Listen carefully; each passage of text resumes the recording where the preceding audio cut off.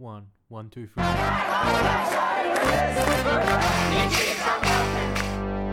Hello and welcome to the People Powered Green Left podcast, where we give a voice to the 99% and not the big corporations. If you think this project is important, please consider becoming a supporter today. Now, on to our latest episode. Before I speak this afternoon, I want to acknowledge that I'm a settler on unceded land in Meanjin, and I want to acknowledge elders past and present, Turrbal, Jagera and Yarraga people of this area where I've settled. And my actual place of residence is on Ngulurrupul land that runs down to Minjerribah, where Quandamooka people are, otherwise known as Stradbroke Island. I want to acknowledge elders here today with us, and what you bring to this conversation is the most important. And I want to thank Lizzie and Mervyn. Thanks so much for what you have shared so far and so much more that can be shared after this. And you're right, we have to move forward. We have to make changes. I also want to acknowledge all the people around this country and around the world that are languishing in our prison cells and police watch house cells and the so-called refugee detention centre cells and the mental health institutions where people are locked up and they have no freedom. They don't have the freedom to move, to walk out and be out here in the free world like us at the moment. And that they're languishing in the most harshest conditions that we could possibly imagine. And as Lizzie said before, the pandemic of racism is way, way worse and will continue has continued since the invasion of this country, will continue after my death if we don't actually do something about it. And I think what I find offensive is people who are put up in hotel rooms, who are usually white privileged people that have travelled from overseas and have come back into this country and get their accommodation paid for them and then equate that to being locked up like someone in prison. It's nothing like being locked up in prison when you're actually in a hotel room out here in the free world. So thanks for inviting me to have this important conversation with you all this afternoon. I've just got some notes because I will probably go down different rabbit holes if I just free speak. Like I'm not great like Lizzie and Mervyn who can just talk about it. I actually need to focus my mind a bit around what we're talking about. So firstly, let me say that abolition of the prison industrial complex is our destination and decarceration is our journey. So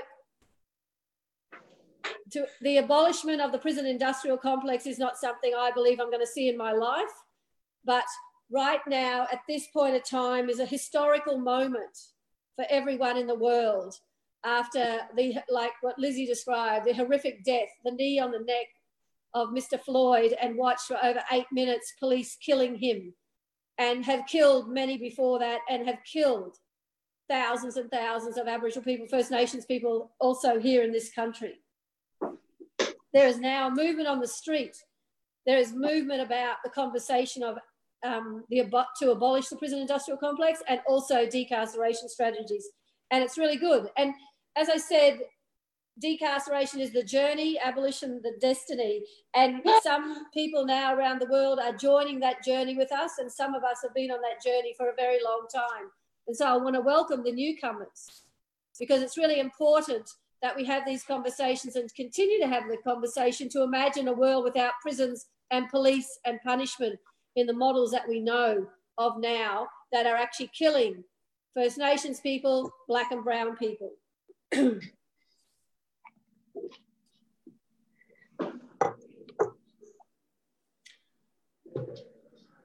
know, I demand, and I hope you all demand, that we must defund police and abolish prisons. As like I said, it's now a global movement, and that's what the call is, everywhere from every country. We here in Australia must demand the divestment from police and punishment in prisons. This must include every other entity that uses carceral mechanisms in our communities. By this, I include corporations and non-government organisations, those organisations that are funded with taxpayers' money and then use carceral mechanisms to actually control people that they are funded to actually support. They must be defunded. That money must be removed. We cannot keep continuing in a world where we use carceral responses and think that we are going to get something different than what we have today. And that is the killings of First Nations people, Black and Brown people, by police, prisons, and other institutions. And as Lizzie said so eloquently before, the removal, the kidnapping of children, Aboriginal children, is a huge issue. You know, up until recently, we as a society have not really questioned whether policing, punishment and prisons should exist. It's only now, since this movement, that we've got some momentum and we've got a new generation of young people who are thinking about the world and wanting a different world than the world that we have lived in within the racial capitalist society. You know, prisons have become part of our subconscious landscape in our mind, that when we think of some certain sort of behaviour that we don't like, we think of calling cops. If we think about even Lizzie's little son, 10-year-old in a shop, stealing lollies, which he wasn't, but say if he was, the response is call police, lock him up, criminalise him, put him in prison, go through the court system, go through the prison industrial complex system. We haven't been able to think of anything else different because it's become part of our subconscious landscape in our mind that we call cops and engage courts and prisons to respond to any type of behaviour that we want to question. And this must end. We can't establish new boards, so-called independent boards, and rely on the same structures. We can't call on abolition for abolition and then ask that a cop gets arrested and be dealt with in the same system that we know doesn't deal justice to anybody. We actually got to come up with other models of public safety and security. It's time. And we know that there's groups in our community now that think of those things and use them as strategies. We know that Aboriginal women will not go to the police for help around domestic and family violence because they'll be arrested. We know that Black trans women won't call the police to deal with a violent interaction with someone, whether it's interpersonal or with the state, because they will get violated and maybe killed. We know that the same in non-binary communities. And these communities have other strategies to deal with the violence in their lives. And we must actually start talking to those communities because they're actually doing it. Women who are in prison today, we don't rely on screws to deal with the issues in our lives. We know that they will violate us even further. So we actually take it in our own hands and deal with the conflict, deal with the violence internally in the prison system. And to say that we need prisons because of certain people that are violent. I don't believe that we put violent people into violent prisons because the violence will continue. We actually need to think of ways to deal with people in a way that's respectful and dignified to end violence, but also if someone is violating someone else, causing harm, how do we address that? And it can't be with police, punishment and prisons. We've got to stop thinking within our subconscious landscape about punishment models, and we've got to start thinking outside the bars. Another important, I'll go back, sorry. So my sister in the US, Angela Davis, says, it's as if prisons were an inevitable part or fact of life, like death and birth. And we must unpack that. We can't rely on prisons to be part of our lives like life and death. They do not give us life. They actually kill us, and we know more so for Aboriginal people, Torres Strait Islander people, Black and Brown people around the world. So an important question today is about how to prevent the net widening.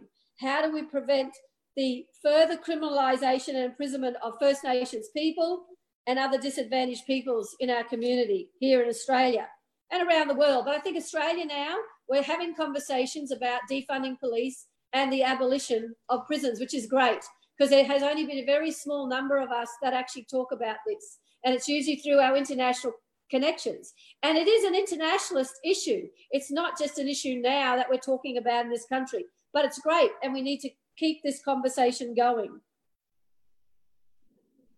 We can't bolster up the expansion of the prison industrial complex.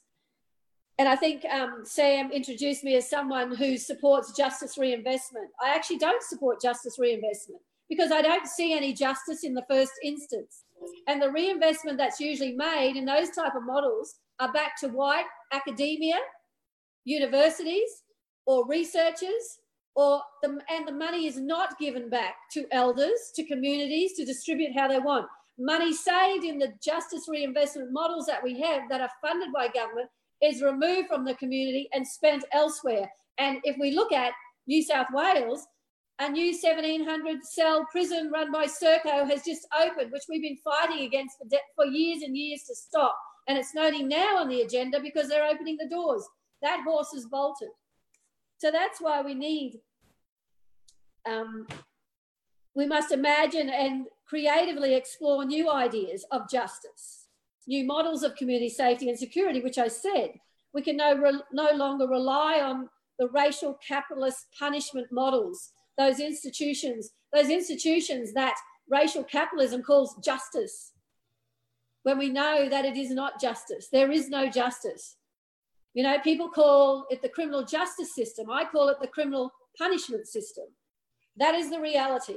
There is no justice. So we've got to take justice back, how we want to define it, and develop those models ourselves. We must continue to expose racial capitalism and its punishment institutions. And this conversation today is doing that. Lizzie Mervyn has told us horrendous stories that have happened to their loved ones, family members, and people in the Aboriginal and Torres Strait Islander community, you know, the most horrific experiences, which as a white woman, I'm absolutely ashamed to be in this country where we are still treating Aboriginal people that have lived here for 60,000 years of survival, and how we as white settlers, as white supremacists have dismantled culture, removed land. And I'm not, you know, I'm not a white person asking for land. I'm asking for land rights, not native title, because that's bastardized again by the white legal punishment model. We must declare now a moratorium on building any more prison cells in whatever form that is. No more, no more. Not even if the reformists are saying, well, the children are cramped together or the prison is overcrowded. Well, release them. And what we've actually seen during this whole coronavirus pandemic here, I've seen here in Queensland that, for example, the Watch House, right? Prison, we're getting the women out, the numbers are coming down. More lawyers are getting to their feet, acting because they haven't got anything else to do, so they're actually acting in the best interests of women and girls and men. I can't talk more so about men because, you know, we walk alongside the women and the girls. But what we're seeing is the numbers come down. During coronavirus, because the watch houses didn't want people coming into the watch houses under arrest in case they had the virus, they would give them, not arrest them, tell them to go away, or give them a notice to appear, which here is a bit of paper that says you've got to appear in court on this date. So they had the watch houses cleaned out. It's only now that we're seeing the restrictions move to allow more freedom that watch houses have become active again. And so before, Sisters Inside staff that were going into the biggest watch house in this state were with about 30 women or more were held and processed in a week, where it became to 4 or 5 in a week. So we knew that the cops can actually criminalise and do things differently. But now, because the watch house is open again, we're actually seeing the numbers go up. So the time has come to actually push back on cops.